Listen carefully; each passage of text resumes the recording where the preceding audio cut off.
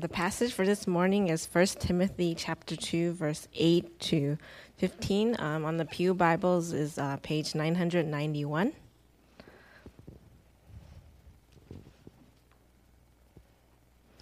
Okay.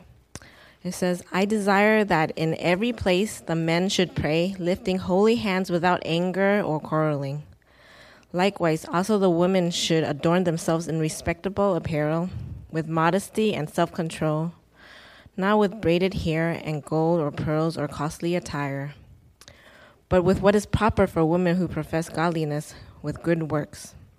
Let a woman learn quickly with all submissiveness. I do not permit a woman to teach or to exercise authority over a man. Rather, she is to remain quiet. For Adam was formed first, then Eve. And Adam was not deceived, but the woman was deceived and became a transgressor.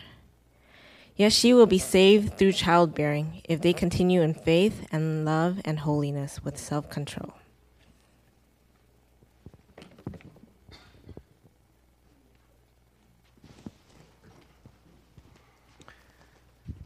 We are continuing in our series on Portrait of the Missional Family, which is about how the church works, and particularly we've been talking about church leadership.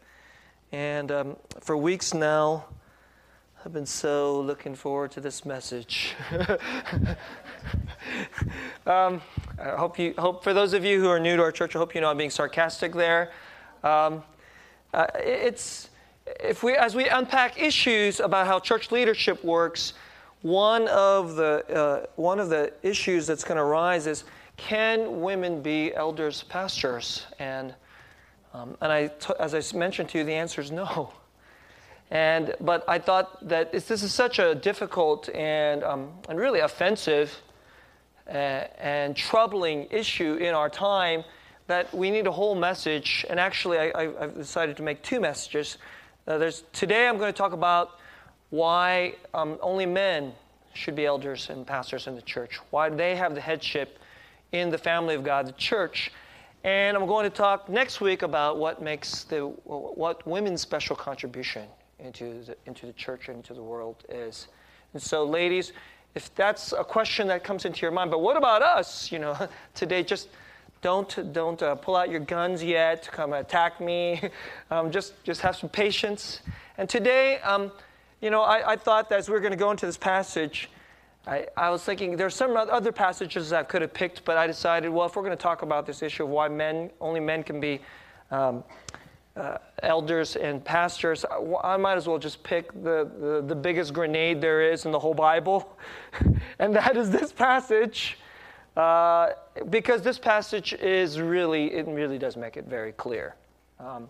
And so that's why I picked this passage. Today, I know I'm going to talk about things that are very difficult and troubling, and maybe even for some of you, especially if you are here today and you're not sure about Jesus, or you're not sure if you believe in the Bible, you're going to sit there going, I can't believe this stuff is just ridiculous and sexist, and all these traditional type folks. Today, I want to just ask you to just step back.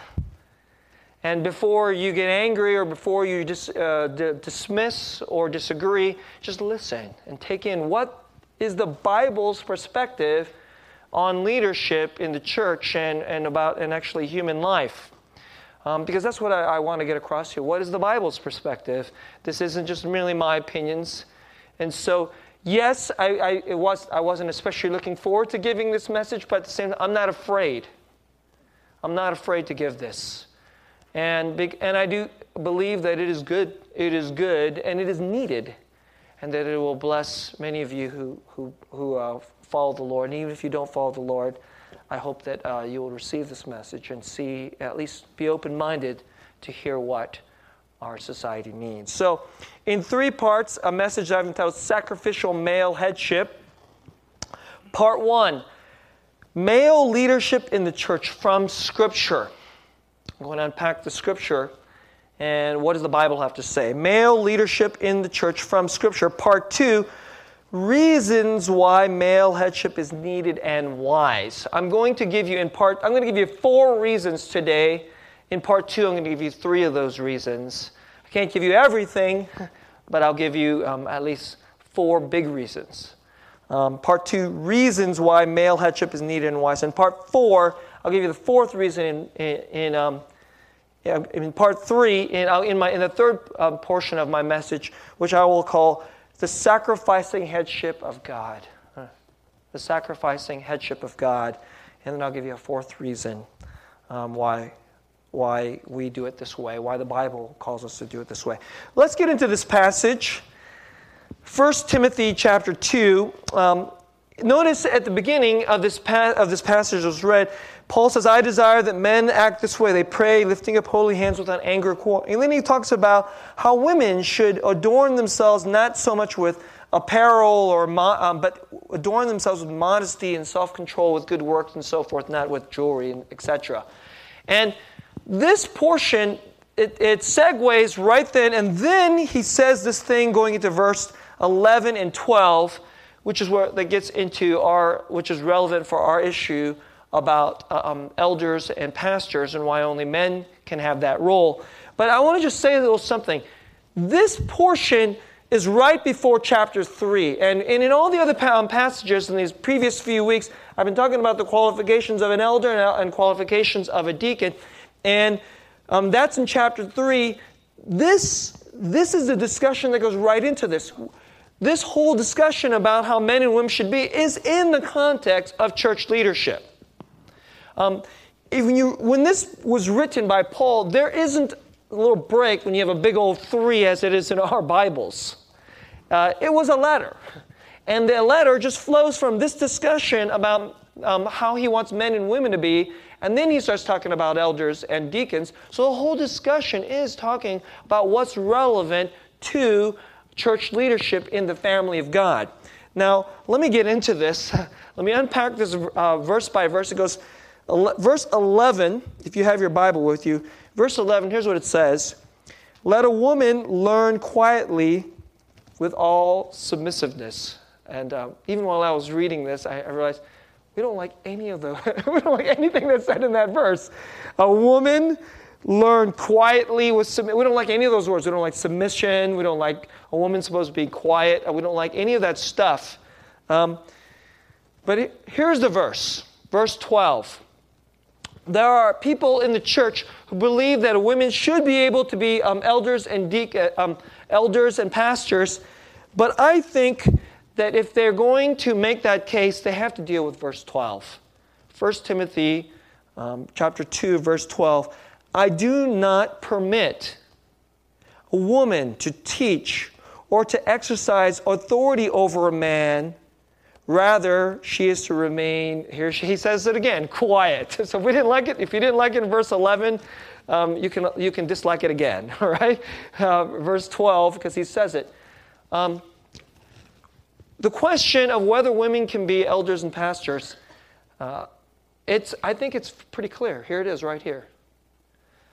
There are many people, I don't know, many is the right word. There's a minority viewpoint in churches that women can become elders and pastors. And I think all those who make that case have to deal with this verse. I don't think there's any way around this verse. I think this verse is really quite clear. That the answer is no. Because the context is church authority.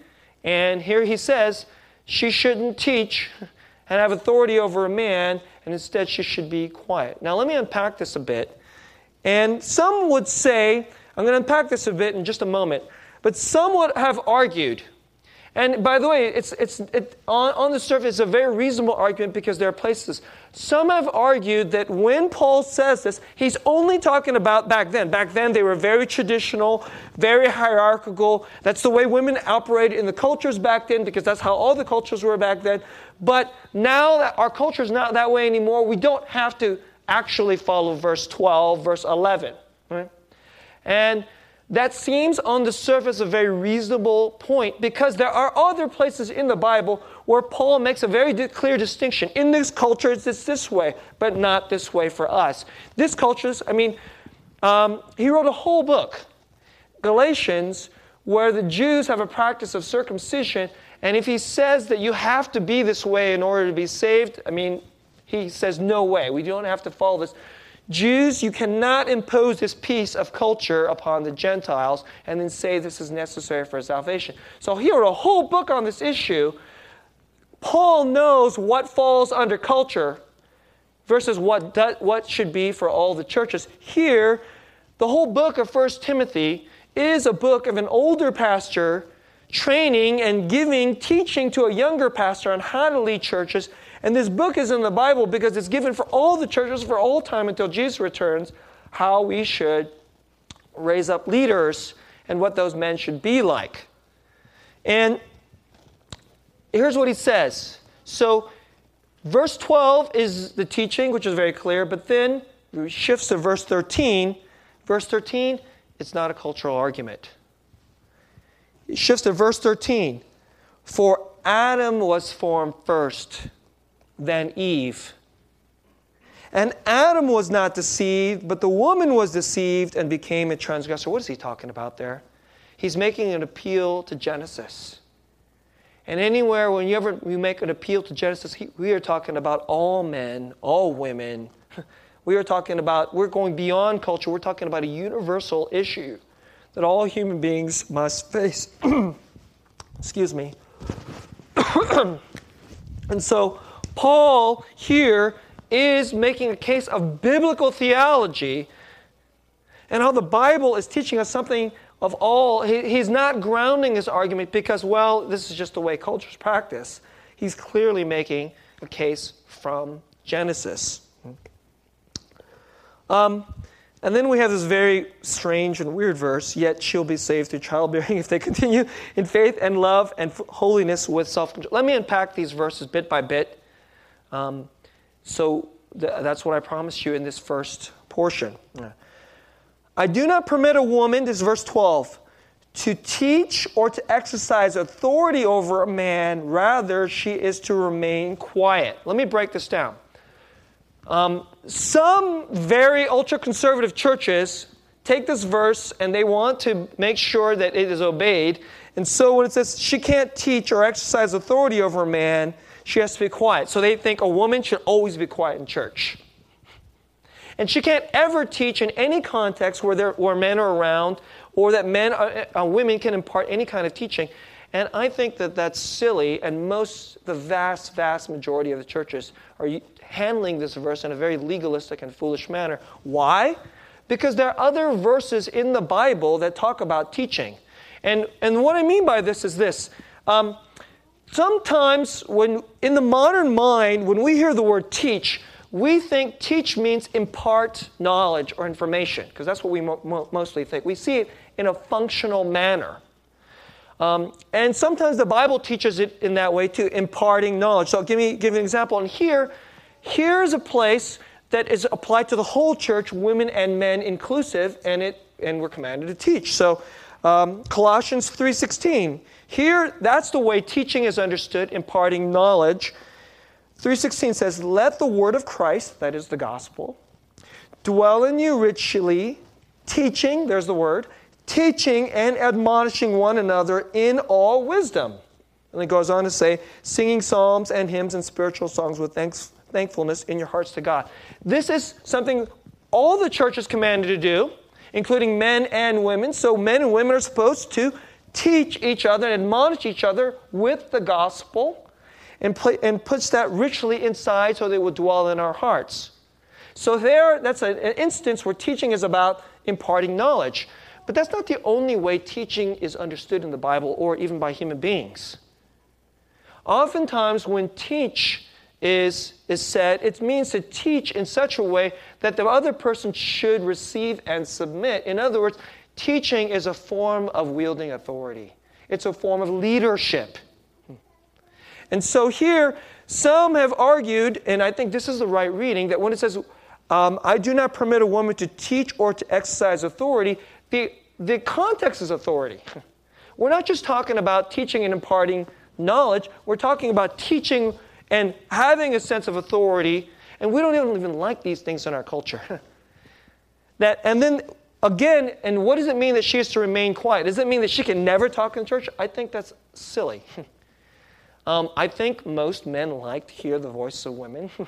And certainly we would love to hear the voice of women. And we certainly don't want to silence women to have their opinions or to say their things, because lots of times women have wisdom that men don't have. And certainly in peace and in unity, we should all humbly receive and have everybody talk.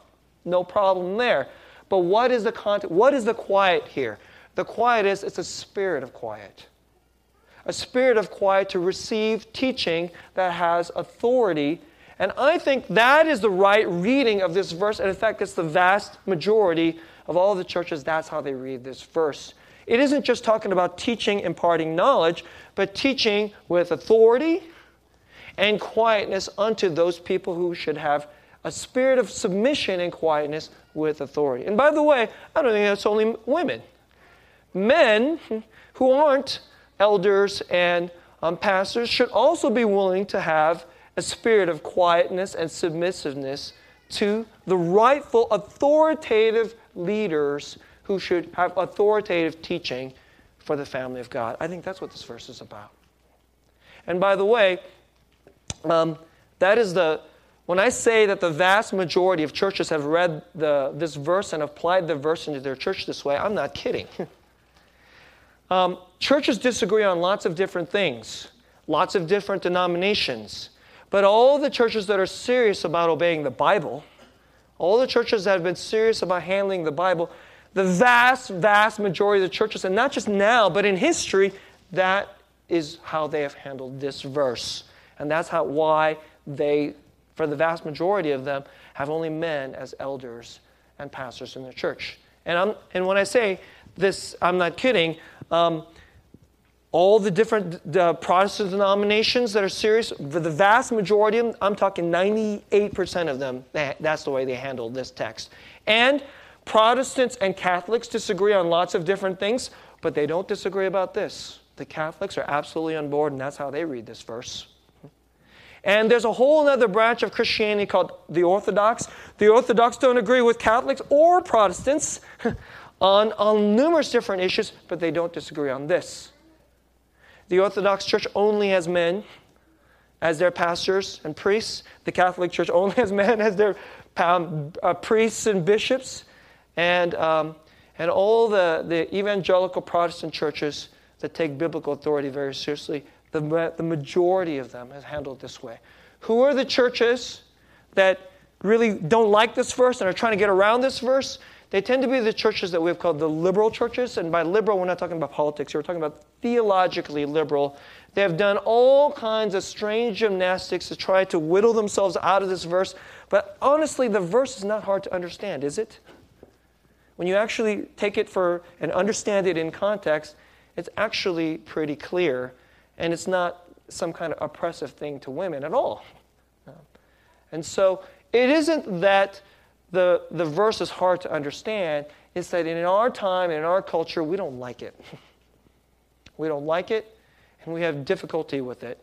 That's why we're trying to find ways to get out of it. But actually, I think what it teaches is fairly clear.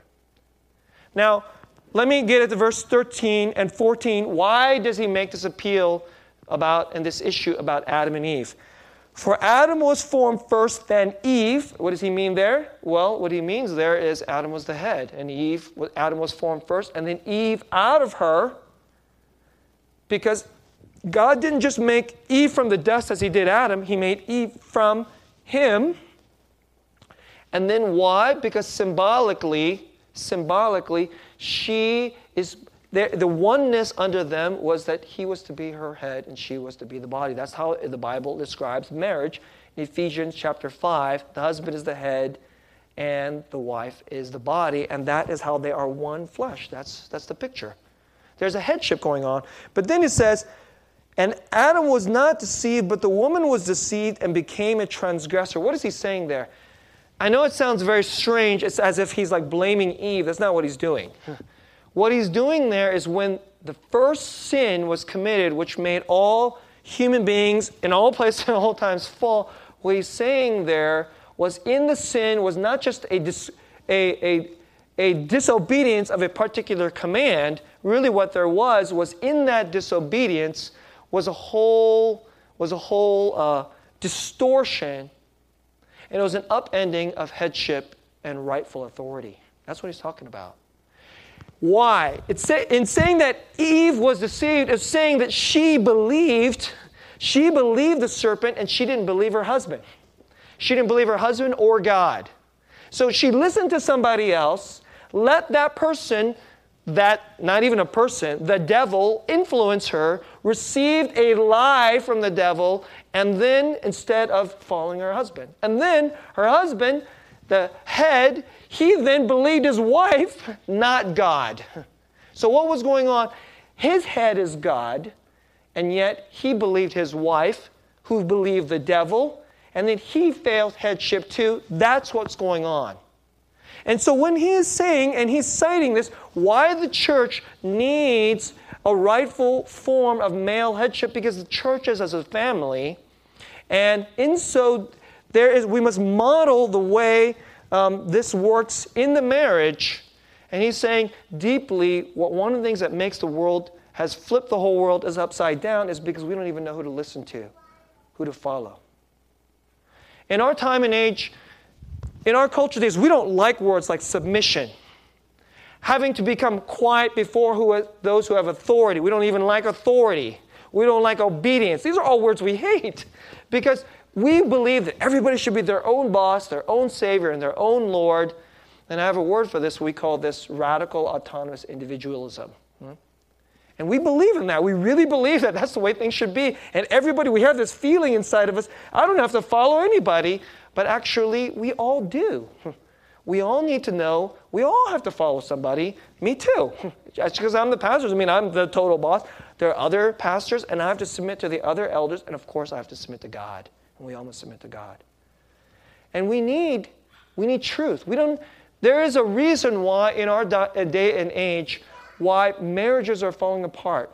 There is why people don't even know how to run their lives because we don't even know where to get truth from. Because we don't even know who to listen to. We don't even know who should have authority. So we put foolish people in authority. We put foolish people into authority. And then people who shouldn't even have authority because we don't even know who should be qualified and don't qualify.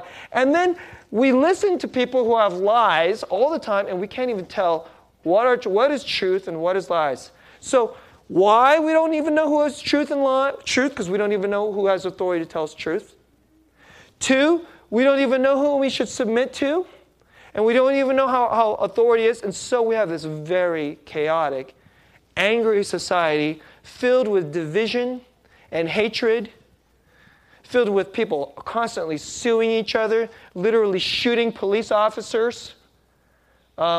This is what's going on in our society. And incredible cynicism, hatred, and anger, and even process that's supposed to bring about peace. We're trying to pick our leaders in terms of our political process, and it's filled with strife. And there's incredible cynicism because we don't have leadership and authority. And of course, that goes right into our marriages. And so, headship is very serious business. And it blesses the world if we do it according to wisdom and the way we were made and the way we were intended to be by God. And it's all thrown off. And so that's what the Bible says. Let me just say one last thing. I kind of neglected to do this in first service. Verse 15, I kind of wanted to even not mention this because it just kind of opens up a big can of words, and I'm going to touch a little bit more on this next week. It says this very strange thing, that she will be saved through childbearing if they continue in faith and love and holiness with self-control. And I think what this is trying to get, what does that mean? It's so weird. It doesn't mean that she's supposed to get saved salvifically, because that's absurd. That would just make the whole rest of the Bible completely, the whole gospel would make no sense. I think what it's saying is she will find our whole society will be made whole. Why does it say that she'll be saved through childbearing? Does this mean every single woman has to have babies? No. And some women, obviously, for various different reasons, some women because they don't want to have babies, some women because they can't have babies, and I know that's a very painful thing. Right? And some women actually called by God not to have children. So it can't be that's the point. But I think what this verse is trying to say is women were made to offer a blessing into the world that's special to them. What's the one obvious thing that women can do that no man can ever do? No man can ever hope to do? Although there's some people, I think they probably want to try to make it happen in our crazy age, right? But, which is that they would give life. And this isn't a point about just every single woman, but women in general. That if women would go to what is special to them, this is what will save her, and it will make her more whole. And again, I'm saying now women don't all have to have babies, but women should seek what is their special contribution and not grasp after power. That's what it means, that they should continue in faith, love, and holiness with self-control, not grasp after power. The whole context is about authority, and I think that's what he's saying. Right? And so let me wrap up that portion. Actually, one more point that I want to, before I leave this portion about male headship in the church from Scripture. It isn't just 1 Timothy chapter 2, verse 12. That's, I think, about as clear as anywhere in the Bible. But women submitting to men, such as like wives submitting to husbands, that's very clearly taught, and not just in one place. It's taught. It's taught that. Here, let me just give you quickly. 1 Corinthians 11:3. I want you to understand that the head of every man is Christ. That we're talking about heads. The head of a wife is her husband, right? And the head of Christ is God. I'm going to go a little bit more into that verse next week. Wives, submit to your husbands as to the Lord. That's Ephesians 5. Titus chapter 2:5. Women are to be self-controlled, pure, working at home, kind, and submissive to their own husbands, that the word of God may not be reviled. And I know that these are unpopular things to say, but it's said in many different ways in the Scripture, so it's not just one place. But I want to make a comment about this. When we're talking about only men can become elders and pastors, it doesn't mean that all women are supposed to submit to all men. That's absurd, right? There are foolish men. All women aren't supposed to submit to all men. That's completely absurd. It doesn't say anywhere in the Bible. What it says is wives submit to husbands. Children submit to fathers. Fathers are supposed to be head of their families. And we're supposed to submit to our elders and pastors, those who are rightful heads in the church. That's what we're talking about. And it says in the sense that fatherhood and male headship is the way God intended. It's also said in other ways in the Scriptures. Some of you are familiar with passages, especially in the Old Testament. It's also in the New Testament, by the way. You have whole chapters about how history, you have genealogies, and this person was related to this person. How is it said? It's said this way. This guy was the father of this guy, was the father of this guy, was the father of this guy. And that is another way of saying that when God looks at human community, He looks at it through the headship of fathers. And so this is a repeated theme. It's a bit of a dirty word these days. The Bible is patriarchal and sees the human community, if it's supposed to flourish, is intended for the headship of fathers. And if that is the way it's going to be in families, that is also the way it should be in the family, the most important, the eternal spiritual family, which is going to be led by God, who is called Father. That He would appoint men who would want to lead like God, sacrificially, humbly, holy, and they would be as fathers to the church. And so that's my biblical case for why male headship from the Bible. All right? Let's go to part 2 of my message, reasons why male headship is needed and wise. Reasons why. I can't say all the reasons. I don't even know if I know all the reasons. I probably don't. There are many reasons, but in this portion, I'm going to give you three big ones that are highly relevant, to all times and all places, but especially in our time. And I think they're kind of, and I want to give you, bring attention to because they're especially relevant to our time and in our culture. The first reason, our culture is deeply confused, and quite frankly, we are in chaos when it comes to gender and sex. Our society doesn't know how to be men and women. We don't know how to be men and women in such a way that brings peace, blessing, joy, unity, gladness in our society. Our society is utterly filled with strife and anger about these things. I mentioned the political. We even have somebody running for our country, to be our leader of our country, the president, who I think is utterly not qualified. Why? Because he flips wives and treats his women like trophy wives. That's what he does. And he thinks because he's rich and because he has been successful in business, therefore he should lead a whole nation. I don't think so. He certainly couldn't be a leader in a church because of the way he has flipped his wife, has chose trophy wives. And so right now, just even in our own society, we don't even have good men. That we have a problem with having good men. And so I'm going to return to that point. But just the chaos. Let me just point out some of this. Marriages. So many marriages stumble here. I talk to many different pastors, and they sometimes talk about their marriage cases, their marriage care issues, and this comes up again and again and again. Husbands and wives fighting, and because they don't have peace and wisdom about leadership and headship.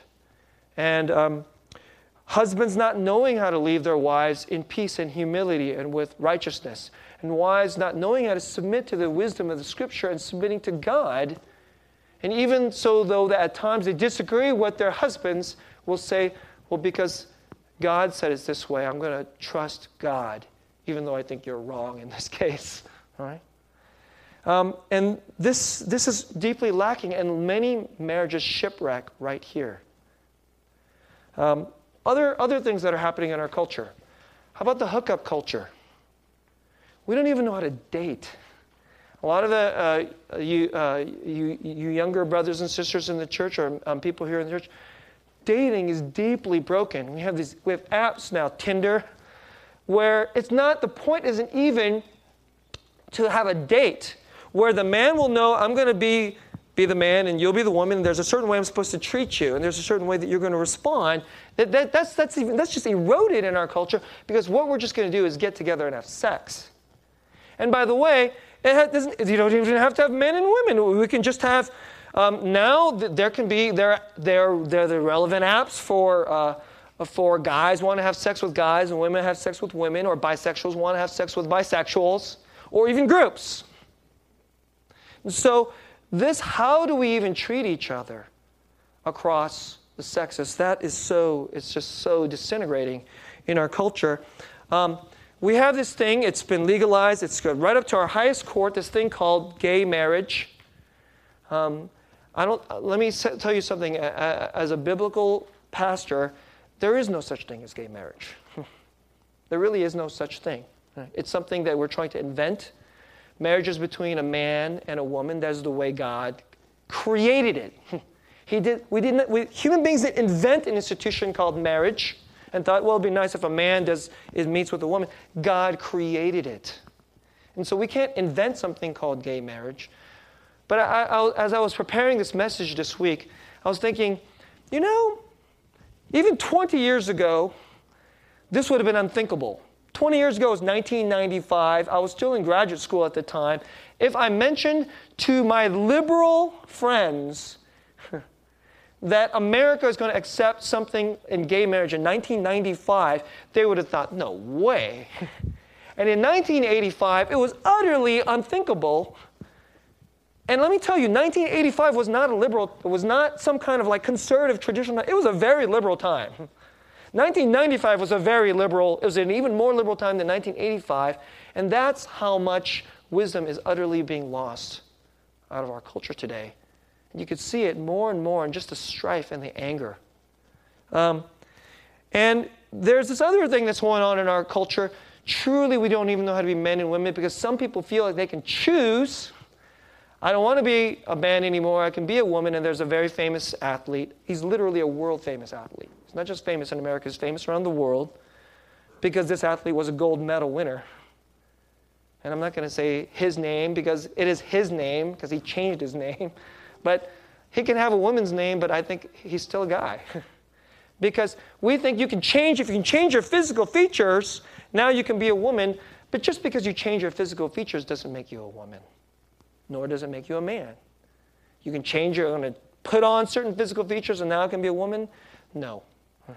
And so we're deeply confused about this. And now people feel that there is a right to do this. And I told you there's strife in our society. Unbelievable strife is happening in our society. I don't know if any of you are listening to this in the news. There are cases going on. There are lawsuits. And this is going up. I don't know if this is going to hit the Supreme Court. Probably will. Certainly will go up the higher courts. Because there's going to be lawsuits that's going around in our country now where women go into a women's bathroom or a women's locker room at a gym. And they bump into a man who is either made himself a woman, is on his way himself to make himself a woman, and now he, because he is a transsexual, has a right to be in there, but women feel violated, that there's a man in there now peeping at them while they take off their clothes in places where they feel like it should be a sanctuary for women. And you know what? They're right. Of course they're being violated. Because this most basic, seemingly obvious piece of wisdom is now being lost in our culture. So this is what's happening in our culture. I don't mean to scare you, ladies, but you may need to look carefully next time you went to a women's bathroom. I'm serious. I'm quite serious. The point that I started with, nowadays we just don't even have, just good men are lacking. When I meet young single women, especially those who are Christian, I like to ask them, I know it sounds a little nosy, but this is me trying to be a caring pastor, fatherly elder in the church. I asked them about their dating lives. And time again, you know what I hear from young ladies? Where are the good men, pastor? I said, I want to marry a godly man, and I want to find that person, and I actually want to submit to my husband. I want to respect him. I want him to be the head. But where are these guys? And there's so many women today that are frustrated by this. Why? Because we don't have wisdom in our culture. We have so many terrible, inadequate men. Some women aren't even men. Honestly, they're just boys. They may have a man's body, but they're acting like boys. And so one of the pastors I respect, a pastor named Mike Birchfield, he put it very simply. He was saying, I talked to them. This is what they say. He goes, I see time and time again. You know what? We don't have real men, like men who are worthy to respect and submit to, and who have humility and gentleness, and patience and kindness, and holiness and righteousness. All those qualities that we talked about are the qualifications of both the elder and the deacon. Instead, he says, what we have are either barbarians or wimps. That's what he calls them. The two pathways of failing real manhood is violent, abusive, power hungry. I got the money, so now I can just get rid of you, like the guy running for president. Although he's probably at least a nice guy, at least he's not violent and abusive. But there are others who are stubborn, who never listen, who never really pay attention to the needs of their wife or girlfriend or daughters or even women. And you got those my pastor friend calls barbarians. But then you have the other ones, the guys who are, yes, dear, yes, dear, yes, dear. That's all they ever say. They can never disagree with their girlfriend and their wife or women in general because basically they're afraid. Because they're passive wimps. And they're always just hoping that, we'll just kind of converge. But there are, hopefully not lots of times, but there are going to be times when you won't agree. When you won't agree. And a man has to have enough manhood to say, honey, look, I know that you disagree over this, but I've prayerfully considered this. I've gone to the Lord about this. This is an issue we can't just disagree on. Like, okay, this time, we'll go to McDonald's this time, but we'll go get steak next time. Fine, you can disagree on those things, okay? But how about which school we send our kids to? If dad wants to go to a private school, but mom wants public school, you can't just agree to disagree on that issue. It has to go one way or the other. And there must be a time of unity and of peace. And here we must know where leadership happens. And sometimes the husband will have to say it. It's like, honey, I've prayerfully considered this, and for these reasons, and I know you don't agree, but I need to ask you, under God, will you submit to Jesus? And here be willing to submit to me. Not because I'm the best, but because God has called me to this role. And let's pray that the Lord would do this. And if I'm wrong, a man should be man enough to say he's wrong. This is the right kind of leadership. And we don't have enough of it. We either have barbarians or wimps, passive cowards, quite frankly. And that's just as bad, honestly. And there's lots of women who are frustrated with both. And so all the men here in this room, especially if you believe in Jesus, let me call you to be neither barbarian nor wimp, but be a more elder quality type man, a man more like Jesus, as you lead your wife and your children, all right? Let me give you, that's first reason, deep confusion and chaos about gender and sex. Let me give you a second reason. Honestly, some of you may not like to hear this, but fathers as heads is really simply the norm of humanity. It really is. You can talk to anthropologists and sociologists who have studied this, not just in the world now, but throughout history. The vast majority of cultures, and of course you can always find exceptions. There's that one odd culture in South America, they're a matriarchal culture. But the fact is, to me, they're just the exception that proves the rule. If you can only find one odd exception, you can't overturn the whole principle of wisdom with one odd exception. To me, it actually helps undergird the wisdom of the norm. Fathers as heads is the norm of humanity, and it comes out in all kinds of different ways. One of the things I've noticed is we have a society that we absolutely believe that women are equal to men. And by the way, Christians believe that too. But here's where we disagree. In our society, there's a kind of liberal feminist view that if they're going to be equal, we must be equal in power and interchangeable in role. But that's not the way the Bible puts it. The Bible says there can be different roles, and there doesn't have to be an equality of power, but there is always an equality of worth. Always. Men and women can have different roles and different places, and even an inequality of power and authority, but absolutely an equality of worth. And even in this sense, I've noticed, even in this post-feminist society that we live in, just look around, and let me ask you to be honest. I'm talking about even the liberal women, in fact, pretty much most women, they want men to lead. They want men to be worthy of their respect. They want, the majority of churches are led by men, and that's not because men are oppressive, because even the women want it that way.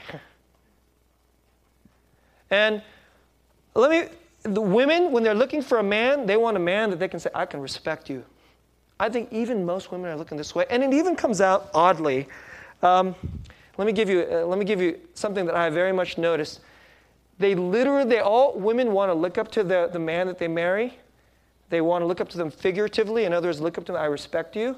But quite literally, this is really strange to me. I thought this is so amazing. Quite literally, women want to literally look up to their man, which is why the majority of women are even uncomfortable if the man they date isn't taller than them. And it takes quite a bit. It takes actually an extraordinary and strange situation for women. So even women, I notice that women, when they're tall, they even get uncomfortable with their height because they realize, wow, this actually kind of shrinks my pool. I want you to think about that. That's a strange piece of social fact, but it's really consistent. One more point about this, fathers as norms. If this is the norm throughout families and marriages and throughout cultures, certainly it's supposed to be in the church. This is why I've talked about elders and pastors being like fathers in church, because that is what we're like. And pastors and elders, this isn't a job. You go to school, I went to seminary, now I'm qualified. No. That's not what the Bible says. He went to seminary, has a master's degree in divinity. Now he's qualified to be a pastor. That's not what the Bible said. In 1 Timothy 3, there's a whole set of qualifications, and really it was about being a certain kind of man, a certain kind of character, a certain kind of fatherly character. And so that's what we're looking for here in the church and in the families and in marriage, and this will deeply bless our society. You know, men, one of the most fundamental ways that we learn is simply by seeing it. We see it. There could be somebody who grew up in the church, and I've met people like this time and time again, and I've met them. They've told me stories like this. I've heard pastors tell stories like this. People who grew up in call them non-traditional household families, and they usually have misery. And then somewhere along the line, they meet a Christian, and they come into the church, and then they get saved, and then they get invited to people's houses, and they go, hey, that guy, my pastor, that guy, my elder, that person I respect. And then they start seeing them interact with their wives and their children. They start seeing the way they do leadership with humility and gentleness toward everybody else, men, women, and children. And they go, wow, this is the way it should have been. And they realize there was something broken in the way they're raised. And this is a blessing we need to offer into our society, into our culture, a deep form of healing that needs to happen. One more reason, before I move to the last portion of my message that I want to get to you, and this reason is this. Fathers are crucial for children and their faith. It's fathers who are really very significantly determinative of whether children will follow the Lord. Let me ask you to turn this on. I actually presented this. So I presented this 3 years ago, actually, in a different sermon, but I thought I would bring this back because it's so relevant to this topic. And some of you weren't here 3 years ago, so this will be nice for you to hear this. This is from an article which I will share with you in a Christian magazine called Touchstone. It was written by an Anglican priest, and the name of the article is The Truth About Men and Church. The Truth About Men and Church. And he cites data. It's from this a scientific journal called Population Studies. It was issue number 31. And it cites a book called The Demographic Characteristics of National Minorities in Certain European States, edited by Werner Haug. Okay? So anyway, that's the book where all this stuff comes from. And really what it is, there's a rich sense of data from Switzerland, and they have a decennial census. Does anybody know what decennial means? Huh?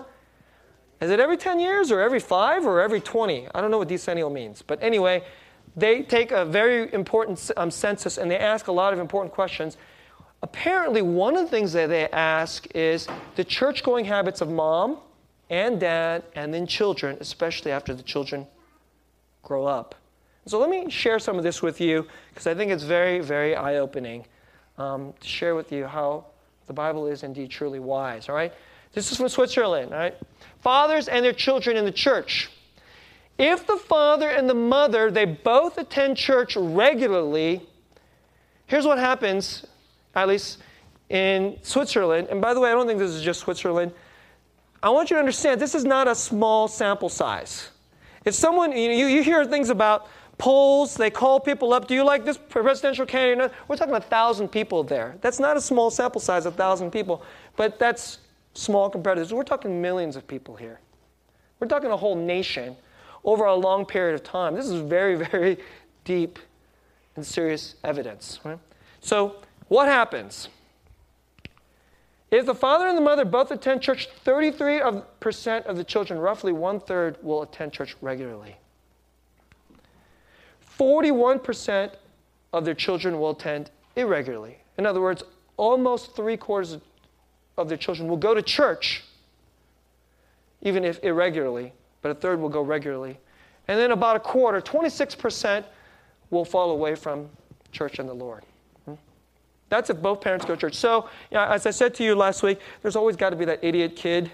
According to this, 1 out of 4 kids is the idiot kid, okay? And so moms and dads, if you have one of those, don't feel guilty. That's just kind of the way it works out sometimes, apparently, okay? All right. If the father is irregular to church, but mom goes regularly. Father goes sometimes, but mom goes irregularly. And I know some of this is very relevant to some of you. We're describing your family here. Huh? What happens? 3% of the children will attend regularly. Isn't that incredible? We went from 33% to 3%. 59% will attend irregularly. So we still get almost 3/5. 60% will still go to church, although not as faithfully or as regularly. And then about almost 40%, 38% will be lost from the gospel, from the church, okay? If the father is not practicing, doesn't practice at all, but the mother goes regularly, so dad never goes to church, but mom goes all the time, what happens? And you can guess. The number goes down even more. 2% worship regularly. We go from 33 to 3% to 2%. 37%, we went from 59% now to 37%. We'll go irregularly, which is still good, but not as good as it should be, and we will lose 3/5. Instead of getting 60%, we will lose 60%. What if it's dad who is faithful, but mom is not? All right? And I want you to just wrap your mind around what I'm about to share this with you. Just pay attention here. Dad is faithful, but mom does not. So, if dad goes regularly to church, but mom irregularly, she goes sometimes. Here's what happens. 38% of the children will worship regularly. Did you just realize we got a 5% bump? The number actually goes up. If the father goes regularly and mom doesn't even go to church at all, you know what happens? 44% of the children will worship regularly. The percentages are actually going up.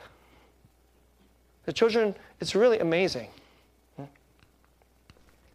What if the father just goes sometimes and mom doesn't go at all? Still, 25% of the church children will still worship regularly. Still worship regularly. Dad only goes to church sometimes. Mom never goes to church. That percentage is 25% versus 3% or 2%. Isn't that incredible? 23% of the children will go irregularly. In other words, almost half the kids will still go to church when they're adults if dad just went sometimes. And about 52% is lost. So I want to give you this quote. This is a money quote from this article. A mother's role will always remain primary in terms of intimacy, care, and nurture. No father can replace that relationship. So men should absolutely respect that when mom, your wife, has this role. But it is equally true that when a child begins to move into that period of differentiation from home and engagement with the world out there, in other words, when they get out there, start becoming adults and deciding what they believe in, how they're going to live their life, he and she looks increasingly to the father for his role model. Where the father is indifferent, inadequate, or just plain absent, the task of differentiation and engagement is much harder. That's a fancy way of saying it's just harder to become an adult. And so, I don't need to ladies, we're going to talk next week about the difference you make, and it is huge. It's absolutely huge.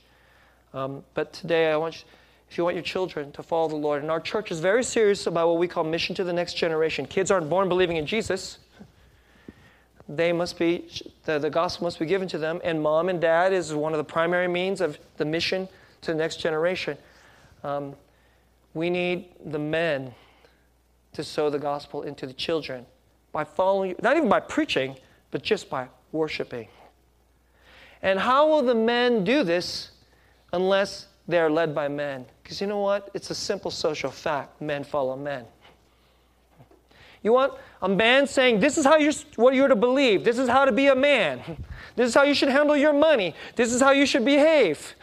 This is how you should handle work. This is how you should handle sex. This is how you should think about what it means in terms of life. That's what pastors and elders teach. We're teaching men how to be men. Men listen to men when it comes to that. Men need men as shepherds. More and more the churches that say, well, the women can do that job too. Guess what's starting to happen in those churches? And Robbie Lowe in this article, he talks about it too. In those churches, guess what? The men are leaving church. He talks about in his own Anglican church, it used to be the percentages were very close, like 45, 55%, or very, very close to 50-50 men and women. But now as they've allowed the women to become the elders and the pastors, guess what? The men are leaving the church. And what does that mean? Then the children leave the church. That's why those churches are dying.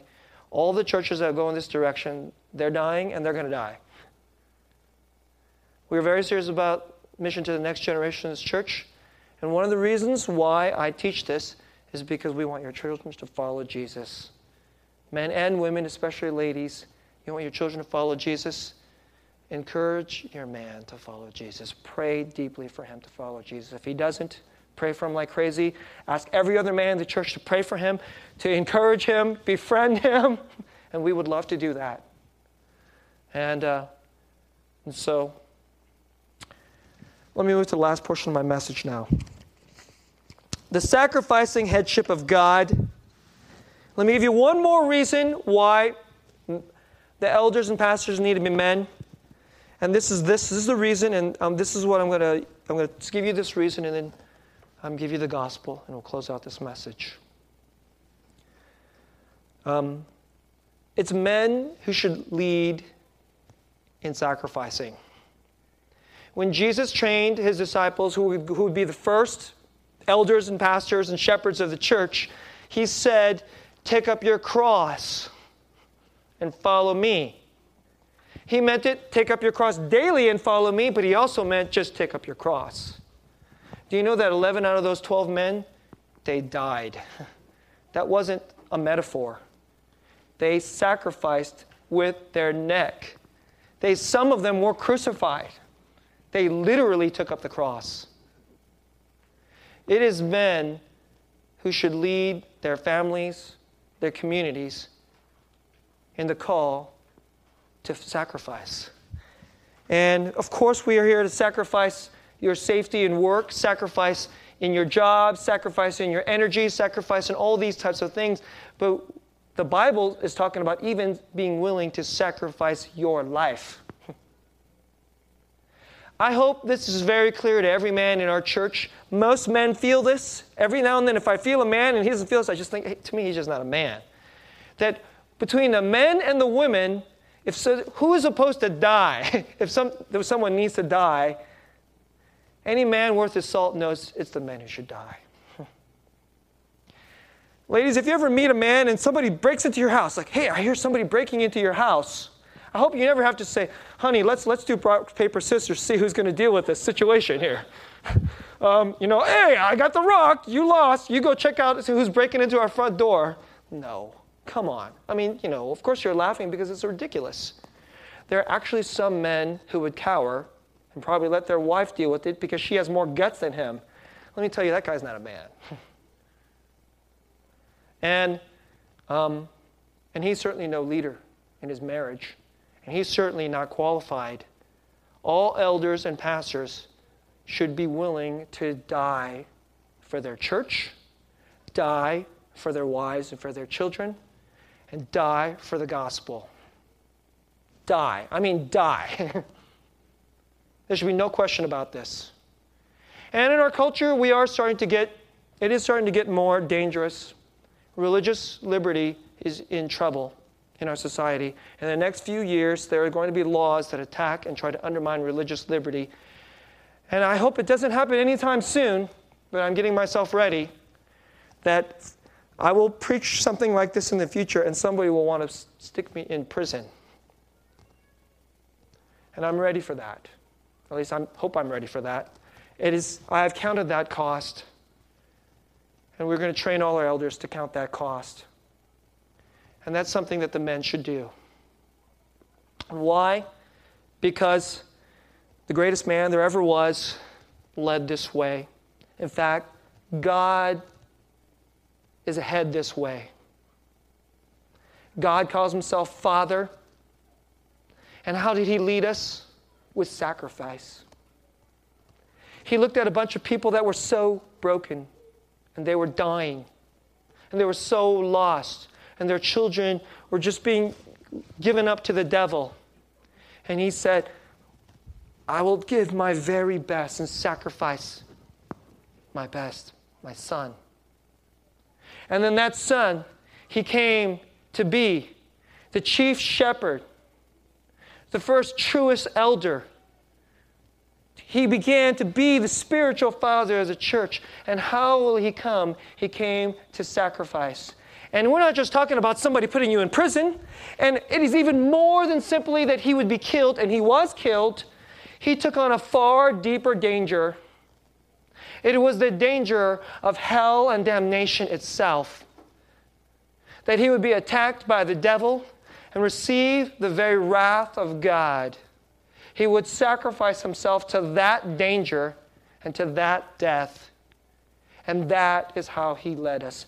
Not by being a barbarian, not by abusing, and not certainly by being a coward. He was certainly no coward. And he was certainly not passive. He was ahead through sacrifice. And that is the kind of men that we lead. That is the kind of men that the Bible is calling for. And that is certainly men's work. And so, I hope that as you hear this, that this is the kind of men that we will raise up. And when we do, every time that we have men like this, elders and deacons, let us rejoice. Let us rejoice. For God has given us these men. I hope the women will rejoice. The children will rejoice. And we'll know that we're offering something deep into the blessing, into the death and dying of our city. And we'll know that marriages will be healed and children will be safe. And we'll have strong men and women when we raise up leaders who are heads, sacrificial heads who sacrifice like Jesus. Because this is real leadership. Let's pray.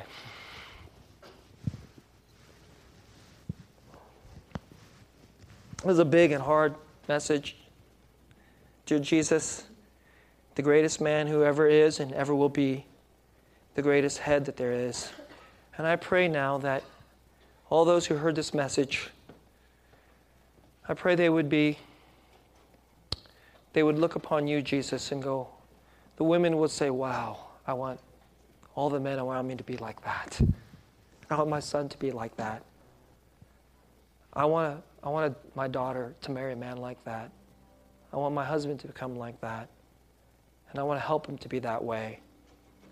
And I want to submit to Jesus and have reverence to him to be that way. And I pray all the men, I hope that some of the men in this room, that if this startled them, even caused them to have a fear, if this made you afraid, brothers, if this made you afraid, join the party. I'm afraid. But Lord, I pray that all the men in this room would know we don't have to be perfect. We were not saved because we were perfect. You had an obedience and a manhood that we didn't have. You redeemed us and you washed us and you changed us and you will walk with us. And by grace you will make us the kind of men we need to be. Not because we are so adequate and because we are so strong or because we are so good, but because our King Jesus, He is. I pray that all the men who would hear this message, they would want to surrender to Him. And then all the women would want to surrender to Him. And we would hand over all our marriages and all our children, and certainly the family of God, the church, to you, and surrender to you, Jesus. And your glory would shine into this deep, dark, dying, broken city. I pray all this in Jesus' name. Amen.